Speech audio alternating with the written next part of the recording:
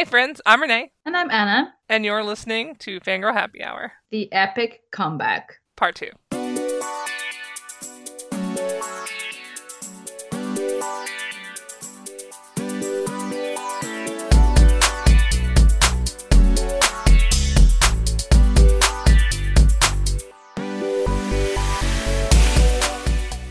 Hello everybody, we're back and we're going to talk about some media. We're going to talk about the Chalk Man. We have some feelings about it. The movie from 1988, Heathers. And then we're going to do some questions.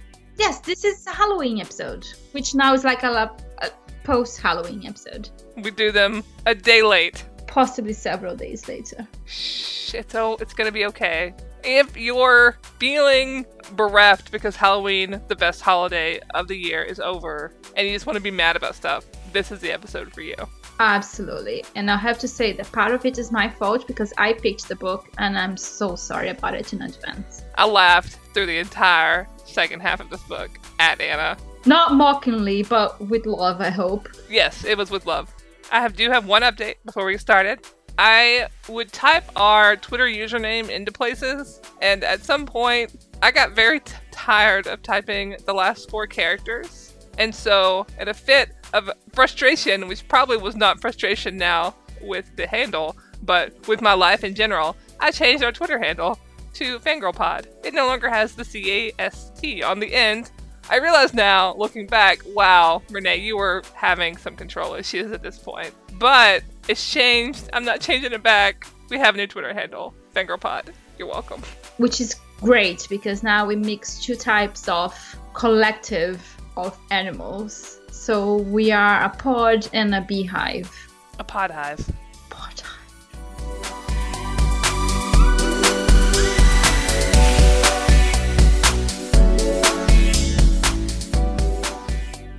The Chalk Man by C.J. Tudor was published this year. And it's about Eddie and his group of friends in 1986. It's also about Eddie and his friends in 2016. And this book, I don't even know how to describe it. What a journey. Anna chose it because it was supposed to be like a scary, spooky pick for Halloween. Yes, and also because it was everywhere here in the UK. When you open the book, there are, I'm going to count this, 1, 2, 3, 4, 5, 6, 25 blurbs from different authors and all sorts of newspapers and publications, all talking about this is the greatest horror novel of our times, including one from Stephen King himself saying, if you like my stuff, you'll like this. The whole premise is that these kids had these little chalkmen secret code where they would draw chalk figures to leave each other messages. And then one day a secret chalk man led them to a dead body and everything changes. Now that, on its face, sounds like, wow, maybe there's a ghost who rats with chalk or something. I don't know what I thought. Whatever I thought, it was not what I got when I read this book. No, it was really weird in terms of how the story progressed and how it changed back and forth in time. And of course, it is much more about the main character, Eddie. He's the main narrator. Back in 1986, before even they found that dead body, he had been already kind of like obsessed with an accident that he witnessed. And it was a very, very amazingly beautiful girl who fell from a Ferris wheel, if I remember correctly. No, I don't think she fell. A ride at the carnival broke and it like sliced half her face off. Exactly. So then he kept just then thinking about how she's not so beautiful anymore. And eventually she was the person who was murdered. In the meantime, in 2016, this group of friends are about to get together again when one of them comes back into town. But then he disappears and then ends up murdered too. And there are Chalkman messages that they received. First of all, this book is not scary at all. Not even a little. In terms of a Halloween read, that was a huge disappointment. I was not scared. I was annoyed. I was disgusted with the main character. That's a good emotion to have because what a main character this was. I guess the main point for me when reading this book was just how very uncomfortable I felt because it felt like this really oddly old-sounding type of book because of the way that the kids addressed girls and talked about gays, and there's a lot of fat shaming and pranks and jokes that were awful, but they didn't change much even when they grew up. Everything from inside, from the main character's perspective, it just sounded very odd. Even in 2016, he kept continuously addressing himself as an old man, and yet he had my age. He was 42, and that was very disquieting to me. And then we find out that he's not really a good person at all. Even he's not the killer, but he's definitely not a hero. He is a psychotic hoarder. Yes, and how much of it then influences the fact that we disliked him? Because then now we are supposed to dislike him because he's not a good person. Listen, I got a bad vibe from this dude. As a kid, he had like serious mental problems that were not being addressed. I mean, I guess 1986 mental health wasn't a big deal and people didn't talk about it. Like, he was stealing shit and then hoarding it. Listen, the end of this book, when we found out his ultimate hoarding prize was the head of the girl that got dismembered. They never found her head. And then in the end, it's revealed that it is one of the things that he has kept throughout the years because he's a hoarder, and her head is inside a plastic bag, I guess. When he leaves his home, he doesn't take it with him. He puts it back into the house.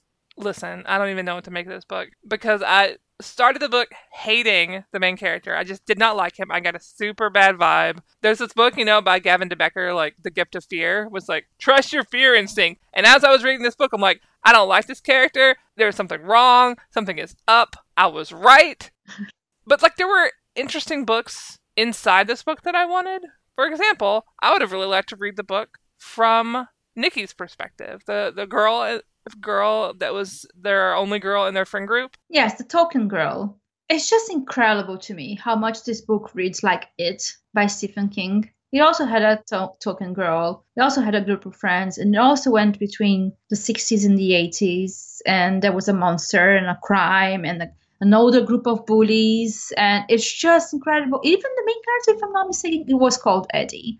So I would say this is maybe an attempt at a homage. But even though I hated it, I still loved the kids in that book. And in this book, I just hated everybody. And they were all jerks. In the end, one friend killed the other, and then they were all responsible for each other's miseries.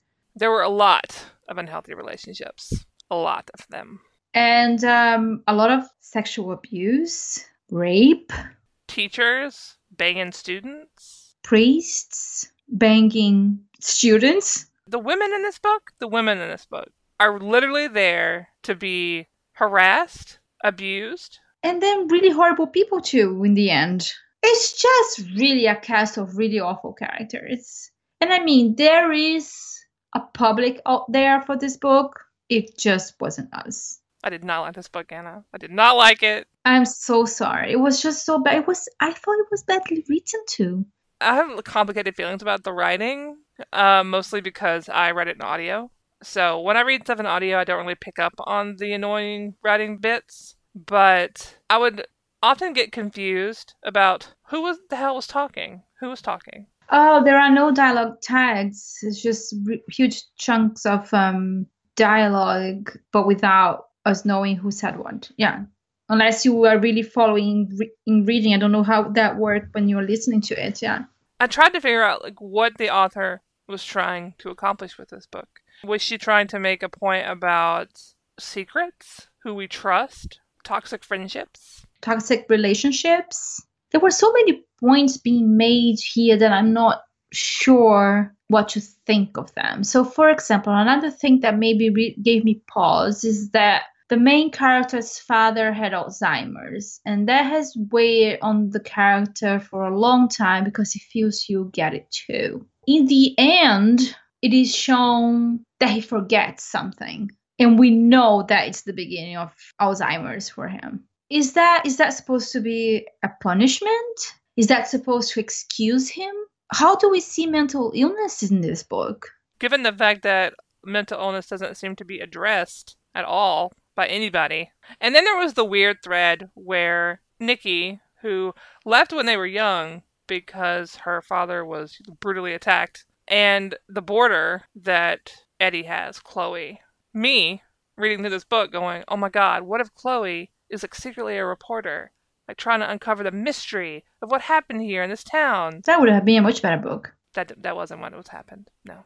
She's really only there to get beaten and bad guy tried to murder her.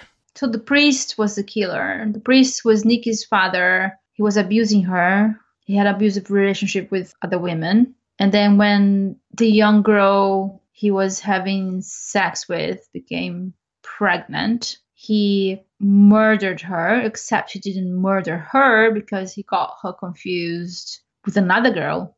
I asked in our notes, why is this book so celebrated? Why do so many people like this book? Like, what did they say about it that made them like it so much? The Guardian newspaper says that there is strong characterization, plenty of plot twists, that's a lie, and an evocative portrait of small town life in the 1980s, and riveting read. Do small towns work differently in the UK? What's happening? Listen, Anna, do you got something you want to tell me? I don't know. I didn't grow up here. UK people, I need to know. What the fuck's happening in your small towns in the 80s? Because my small town was boring as fuck. Well, do you know what? I'm listening to a podcast right now about a small town murder in America. And it was in 1989, so it really wasn't for me, this book. I just don't understand how these really popular books get chosen. Like, who plucked this one out of a pile and be like, this one is the one the Claw's going to choose. This is what we're going to spread all over the world. I don't know. One of the reasons why I chose it was because it was a horror novel by a woman, too. And I was excited about that. This was not a horror novel. I mean, it's supposed to be. This is being marketed as horror, but it is not a horror novel. I've read some horror novels. I know what a horror novel looks like. This was not a horror novel. At most, this was a really shitty thriller that wasn't that thrilling. Was there anything about it that you liked? Like I said, there were good books here, where if the book had been from the perspective of Nikki, I think it might have been way more interesting. Or if it had been from the perspective of Chloe, and she wasn't who she was actually the reporter that I had hoped she was, it would have been way more interesting. I don't know if she deliberately made this character boring as hell. I don't know if she did that on purpose, but nope. I can like an antihero. That's fine. I've liked plenty of antiheroes in my time. I don't necessarily need a character to be likable. I just need a character not to make me feel slimy. I'm thinking back, I think it was White Tears. Didn't the guy from that book make you feel slimy? But they were awful, and the book seemed to know they were awful. That's the point. Yeah, because this book was just like, oh, he's not that bad. He's just a dude. No, he's not just a dude. He's really creepy. He needs help. He is ill. Going around collecting human skulls. Creep. But do we think that he became like that after he was assaulted? Do you think that that's what the book is saying? First, he witnessed the horrible accident. Then he was brutally assaulted by an older bully. Sexually assaulted, to be clear. Sexually assaulted by an older bully, which that scene was just so awful. Yeah, out of nowhere. And I was not happy. That's when I was done with this book. But I still finished it, but I was done. I was like, I don't even care. I mean, I need to know what happens, but I don't really care. And then I'll also figured out exactly what happens a little bit past that. I figured out exactly what's going on. I'm like, fuck. Okay, I guess. Also really implies in the book that the guy who sexually assaulted him was gay. Yeah, it did. It made me really uncomfortable to associate being gay with sexually abusing people. And of course, then he gets killed too. I mean, really, there are no heroes or anything nice happening in the Chalk Man. So the chalk thing, I was really into that. I was like, this could be super creepy. I can't wait. So really all it was, they get some chalk. They all have different colors. They leave each other messages. And then at some point, our main character learns that he can manipulate his friends using this chalk. And then he uses it to manipulate his friends. Real creepy. That's when he found the body of the girl. He took her head and then he spread the messages so that they could find the girl. Isn't that what happened? Yeah. He literally left the messages himself so that he could go back, leave messages for his friends. They could all get together and then go find this dead body of this girl. Why? Nobody's nice. A lot of people die. The girls get fucked. The end. I think this book really is about toxic relationships. It has to be. I'm going to choose to go with this reading. If anybody likes to read about these things, just go ahead and read the book, I guess. I'm literally giving it 0 space bees. 0. Me too. Ew. The Chalkman is by C.J. Tudor. If you've read it and you have a reading that maybe explains some of the bonkers stuff happening in this book, please send us an email, fangirlhappyhour@gmail.com, and explain it to us. What did you find valuable in this book? We would love to hear your perspective because we're just grossed out.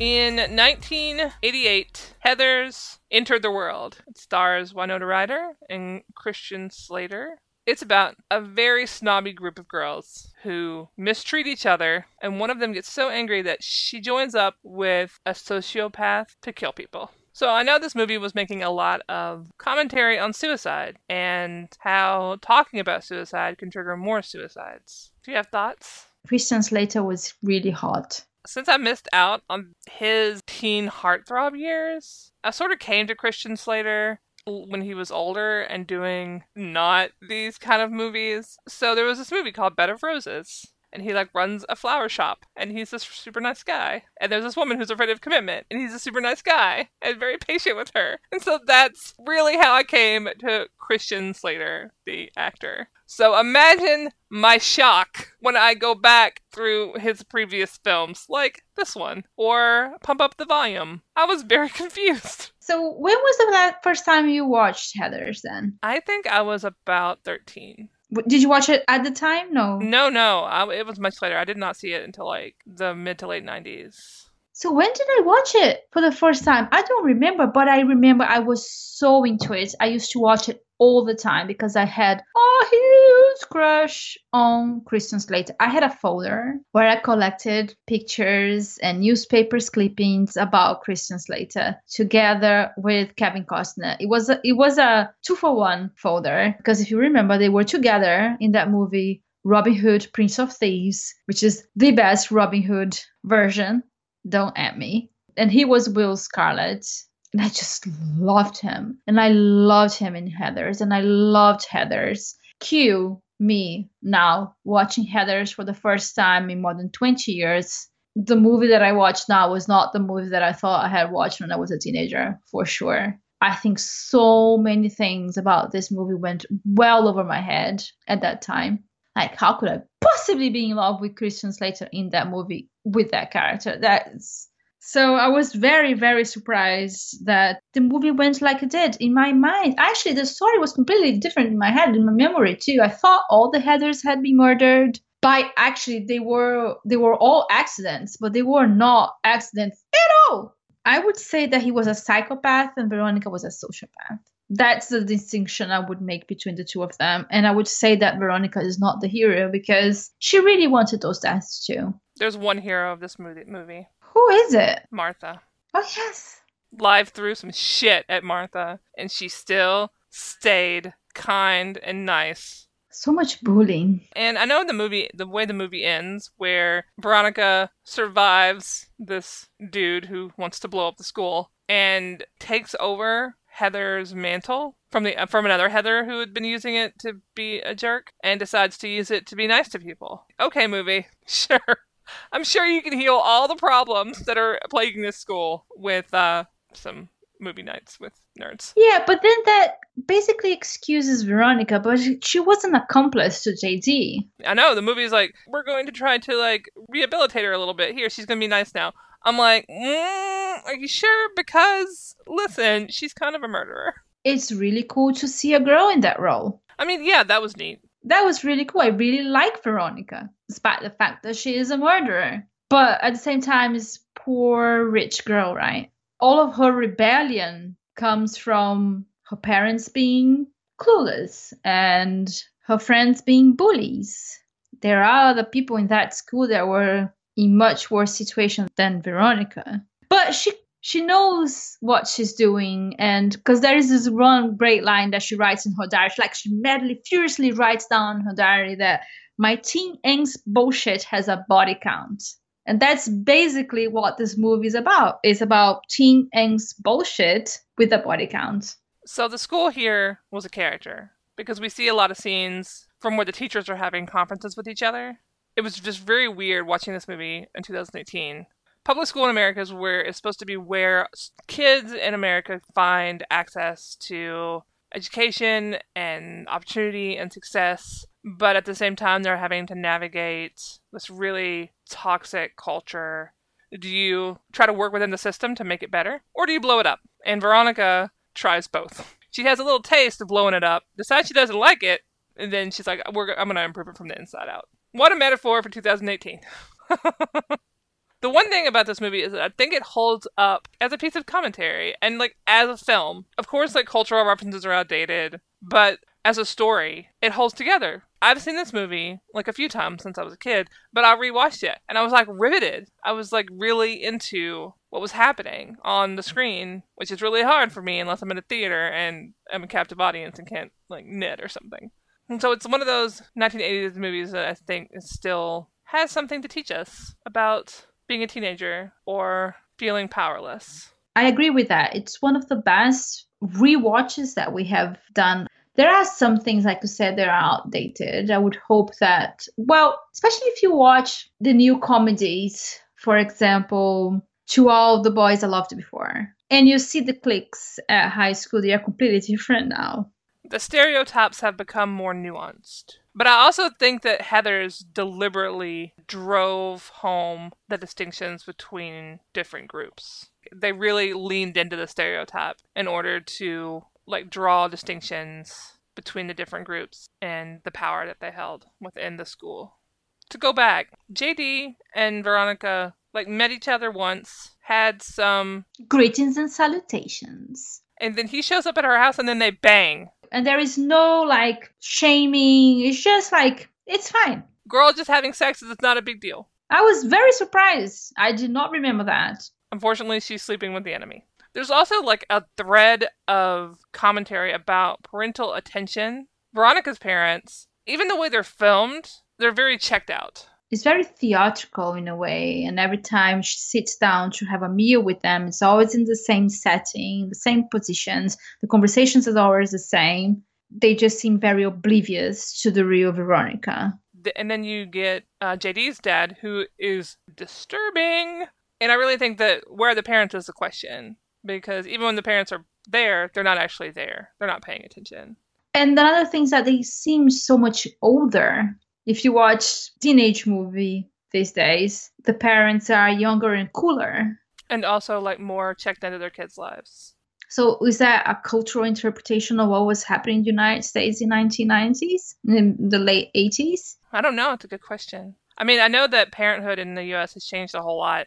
Back when I grew up, I was running all over town by myself. I would just get on my bike and go and ride around town and play by myself. I was a pretty independent kid, and I'd just be home before dark. Now, I feel like if I did that, somebody would call Child Protective Services. Because obviously, if a kid's by himself, the parents are not taking care of the kid, instead of it just being the kid learning how to be a person in the world. But there's, like, some kind of happy medium, I think, between that. But the U.S. just went hard. Literally, we've changed the structural design of our homes. People will go into a house and they're like, I want open concept. What open concept means is that the parents who are in the kitchen making dinner or whatever want the kids to be in the living room sitting there so they can watch them. Like, I really like the idea of open concept, but I also find the implications of what it means. Like, parents want to have eyes on their children at all times. Kids don't get privacy. Very disturbing. I feel like maybe U.S. culture overcorrected. Like, parents were sort of checked out. They weren't paying attention. Kids were struggling. Like, parents weren't teaching kids how to human properly, so they just grew up into these sociopathic monsters. From there, we've overcorrected. On another side of it is that, from my understanding, there were a number of crimes where little girls or little boys were kidnapped, and it was when people became more aware of pedophilia too. It was in the late 80s, and I think that might have impacted that too. Could be. There's just a lot happening in this movie that I wasn't expecting, and so I wasn't, like, ready to process it. Like, I'm still thinking about this film, even though it's been, like, over a week since I've seen it. And I'm really still processing the commentary on suicide.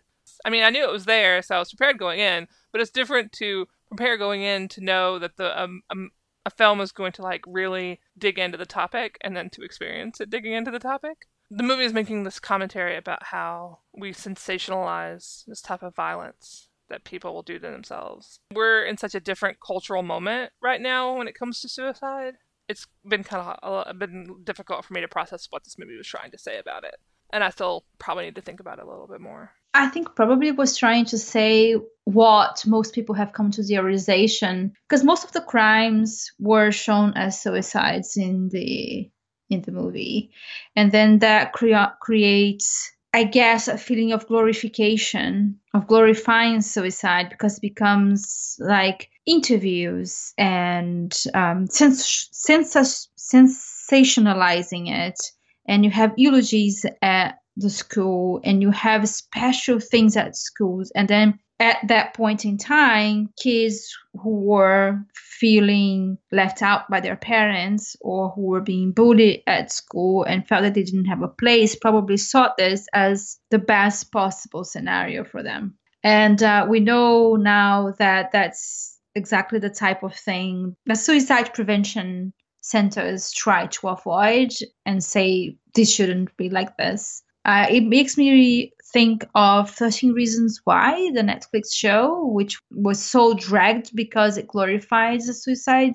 And that's a counterpoint to this movie, I think. We finally recognize that suicide is one of those things that is catching, which I think this movie tries to deal with. I just don't think it has enough time to like really go in on it. And that by glorifying it, you make it more viral. When it's in the news, it could trigger people who are already sick or have been sick before, and they might relapse.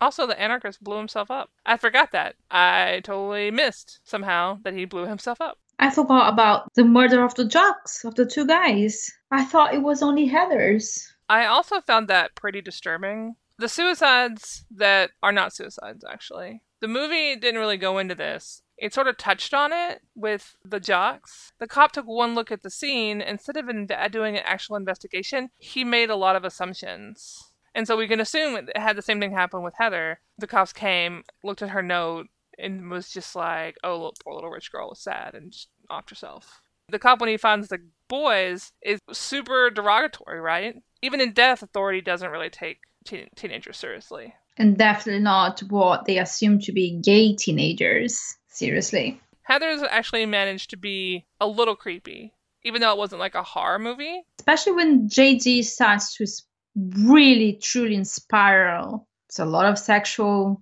harassment there too. Yeah, this movie needs like a zillion trigger warnings. I still really like this film. See why it holds up. 5 space bees. I agree. 10 space bees for this one. So Heather's 1988 still holds up, and also has everybody's fave from Stranger Things, Winona Ryder. This movie was very.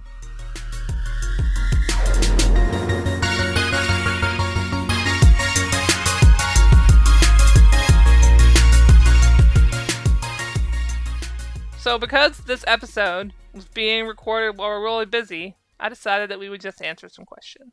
First, a quick shout out to Sarah, who apparently just finished our entire backlist. Thank you. I hope you enjoyed it, and I'm really sorry for the audio problems from the beginning. Yeah, we had some audio issues. We still have some audio issues, but we're working on it. First question from Ellen. I missed you, though you were both off doing important work, and I'm super proud of you. What have you been reading, watching, doing, listening to for self-care in these trying times? Anna, what's up? I think I've talked about this before. I just like to watch procedurals and read crime novels and watch crime shows and listen to true crime podcasts. I've watched the entire run. There were 9 seasons of Lewis, which is like this really very basic procedural that was on ITV for many, many years. I watched Prime Suspect. I've been watching a lot of CSI Special Victims Unit.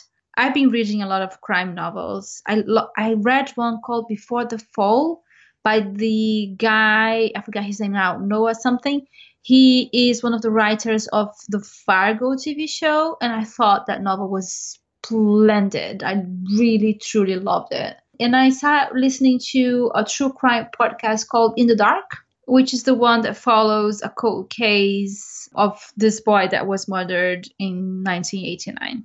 He was kidnapped, he disappeared. Nobody knew what happened to him for 26 years until the murderer confessed. And the podcast looks at all the mistakes that were made by the investigation. It's really fascinating. I really like it. I've also actually managed to read a lot in the past couple of weeks or months even, because it's been a while since we recorded our last episode. And one of the books that I liked the most was Damsel by Ilana K. Arnold. I wouldn't say it's a retelling, but it's a fairy tale that looks at the trope of the damsel that has been kidnapped by a dragon and is kept in a tower, and the prince comes and rescues her. And it's the most terrifying novel that I have read this year, because it looks at how we look at heroes, how we look at damsels, and what we expect from both of them. And it's very, very triggery too. It has the most glorious ending because it's so gory, but in the right way. Right, what about you? What have you been up to? I know that you've been really busy with your campaign.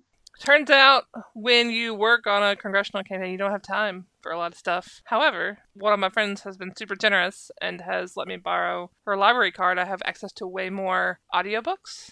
I can do audio because if I can listen to audiobooks while I'm working, and that's pretty much what I've been doing. And as far as like self-care stuff, I have been watching Sailor Moon, the anime. Zach's watching it too with me. I have been also watching Voltron. It's very gay. I know. I watched the first season. Need to catch up with the rest of it. I'm just like, every time these two characters are on screen together, I'm like, this is gay. It's just very simple and like not stressful. I like it a whole lot. We've also started Doctor Who. Oh, yes! No, I mean, we are starting it again because we quit because I got so angry at it. Because I quit like right after Amy and Rory. I was pissed and I quit, basically. I think we watched the Christmas special where Jenna Louise Coleman was introduced. But then after that, I was done. We picked it up again. We just finished the Christmas special from 2017, I think, where Peter Capaldi takes over. I just completely did not watch any of the Peter Capaldi Doctor Who. I started watching the new one because of Jodie Whittaker, who is amazing.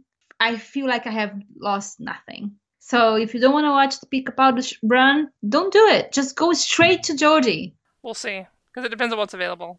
All right. I don't know. I find Doctor Who a little bit stressful, but also not, because it always turns out fine. Book-wise, I read The Consuming Fire by John Scalzi, and it made me so happy. Oh, good. I need to read that. It made me so happy, Anna. Although there's a cliffhanger again. But it made me so happy. I love this series so much. And I read the sequel to one of my favorite fantasy novels from last year, The Bone Witch. The sequel is The Heart Forger by Rin Chupeco. These are like YA epic fantasies, and they are amazing. I love this series. I can't wait to see where it goes next. It has queer characters, and it has women being amazing. I really like her books. I've been knitting some stuff, some scarves that I owe people. Hello. And also, I've been building a lot of houses in The Sims. It's been great. Especially when I get stuck on a problem. Like if I'm trying to make something or solve something. If I just sit down and take 30 minutes and go into The Sims and build a house and think about the problem, by the time I finish the house in 30 minutes, I know what to do. I know how to solve the problem. Actually, considering the question was about what do we do to de-stress, right? To decompress. The most important thing that I started doing is that I started going to therapy. Highly recommend. Yeah, so it's been 4 sessions now, and I really love my therapist. She's great. We have a good rapport. Every time I step down in the office, I'm like a little pressure cooker ready to explode, and then I offload, and then I go back into the world, and then I go back again. I'm a pressure cooker again, and then I offload, and she also uses a lot of mindfulness in her therapy, so she's been giving me tips on how to, cope with stress. So next question is from Kate. Have you read An Absolutely Remarkable Thing by Hank Green yet? No, I have not. Anna, have you? Confession time, I did not even know Hank Green had a book out. That's how the world is right now. I have not read it yet. I do own it. I did buy a copy, like, immediately. Is it fiction? It's fiction. He wrote a book. It's got robots, apparently. What? I know. Hankering. Yeah. Okay, so you're gonna read it, and if it's good, you're gonna tell me. Then maybe I'll read it too. The answer to that one is definitely no. Neither of us has read it, but I'm going to, and hopefully, if it's short enough, Anna will too. Womble asks, while you were away, which book really stood out for you? I really, really loved Seiji by Courtney Summers, and I loved the way that it uses our obsession with real crime podcasts and the death of a girl. They actually really released the podcast before the novel, so you can listen to 6 episodes of the podcast leading up to the novel. The podcast is called The Girls. It's still available. You can download it. And then you read the novel, and of course, you have a completely different take. And the novel has excerpts from the podcast. But then when you come to read those excerpts while reading from the girl's perspective, then the podcast has a completely different meaning. The way that the investigation is done, the way that people talk about the girl, because you listen to it before you read from her perspective, you create an image of the girl, because that's what the image of the everybody around her have of her. You go and you read from Sadie's perspective, and she's going out in the world to kill the man who killed her sister, but then she disappears herself. So the podcast investigates Sadie, and then we go and read the novel, and we see what happens to her leading to her disappearance. So it's a very gut-punching novel, but I think it's one that is important for us to read. So that is one of the novels that stood with me. I read it a couple of months ago. I have not been able to write a review yet because I don't know how to write a review for this novel. But I really loved it, and I loved the way that it uses the podcast as something that you can listen to before you read the novel. Both of them are available at the same time now. So if you have any interest, I recommend first listen to the podcast, then read the novel. The book that stood out to me is not a book, it's a series. It's obviously the Murderbot series by Martha Wells, because they're all 4 of them are out now, and I have gotten through 3 of them. They continue to stand out for me. I continue to think about them. They continue to make me just really, really happy. They remind me of why I care about people, even people that disagree with everything I stand for and think I'm garbage. They just remind me of humanity, which is really funny considering it's a series about a murderbot. Then there's going to be an actual novel, and I'm very, very curious where she's going to take it. I'm very excited for this novel. It's probably not even halfway written yet. I don't even know when it's coming out, but I'm very excited for it. The next 3 questions are from Susan. Susan asks, what color are space bees? Sparkly gray. I think space bees are the same black stripe color, but their bodies can be different sparkly colors, and their wings are iridescent. So they're rainbow. I like your space bees better than mine. I mean, I bet we can make yours pretty too. As long as they sparkle. That's the requirement for space bees. They have to sparkle. I downloaded a pattern earlier this year before everything exploded for a little plush space bee. And I was like, I could turn this into a space bee. I would just need the fabric for it. And I literally spent a lot of time debating on what type of fabric I would be using for these bees. Next, what is your favorite thing about your co-presenter? My favorite thing about Renee is that she's the smartest person I know. Oh, that's nice. My favorite thing about Anna is her generosity and patience. Do you really think I'm patient and generous? That's nice. You really think I'm the smartest person you know? Yes! You taught me so much. You woke me. You woke me up. She did this on purpose, you realize. She did this on purpose. I love you, Renee. I love you too, Anna. We see you, Susan. And we also love you too. Yes. And her last question, what thing are you most looking forward to before the end of the year? The end of the year. I'm so ready for 2018 to be done. I'm trying to think. Do we have any movies coming out that I'm looking forward to? Not really. I think what I'm looking forward to the most is that I ordered volumes 1 and 2 of Space Battle Lunchtime from my comic shop. Haven't you read the first one? I have read the first one. I don't own it, but I'm going to now. Excellent. That's all the questions we had. Thanks for asking questions, guys. Yay. You've gotten a slight update on where we are in media.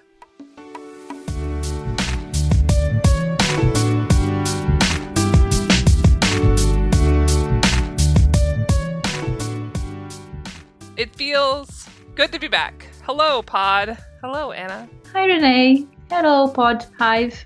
Our show art is by Ira. Ira is brilliant, and you can tell them I told you so on Twitter by tweeting them a pun of some kind. They love puns. They sure do. Our music is by Chucky Beats and Boxcat Games. Our transcripts, which our transcription queen Susan has been faithfully completing even though we both have been away putting out fires, can be found at fangirlhappyhour.com. There will be more soon because there will be more episodes soon. Fingers crossed. It will happen. Hey, you. Yeah, you. Listen to this. You haven't been drinking water, have you? Go get some water. Do it. Water. Do it. Thank you. I, on the other hand, don't have anything nice to say because after the Brazilian elections, my hopes for the world are currently as dead as democracy in Brazil.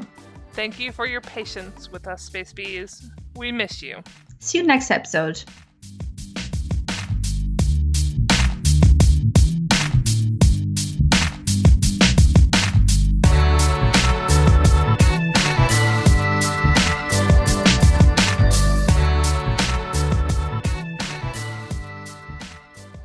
Feelings. Oh, feelings. Your Coke bottle is still there. Yeah, I mean, actually, how many days has it been? That's 304 days with no soda. Excellent. Of course, I have been eating garbage because who has time to cook? I think I get to choose the book for next time, however. Yeah. I think this is very fair. Just let me know what we want to read. I'm really interested to hear your feelings about. Why? Because you have feelings. I want to hear them. I mean, I guess I couldn't end in the theater. Is that cool? Did they let you do that? No, I'm curious. Do you want me to spoil the ending for you? No, I don't. Oh, damn. Let's try, though.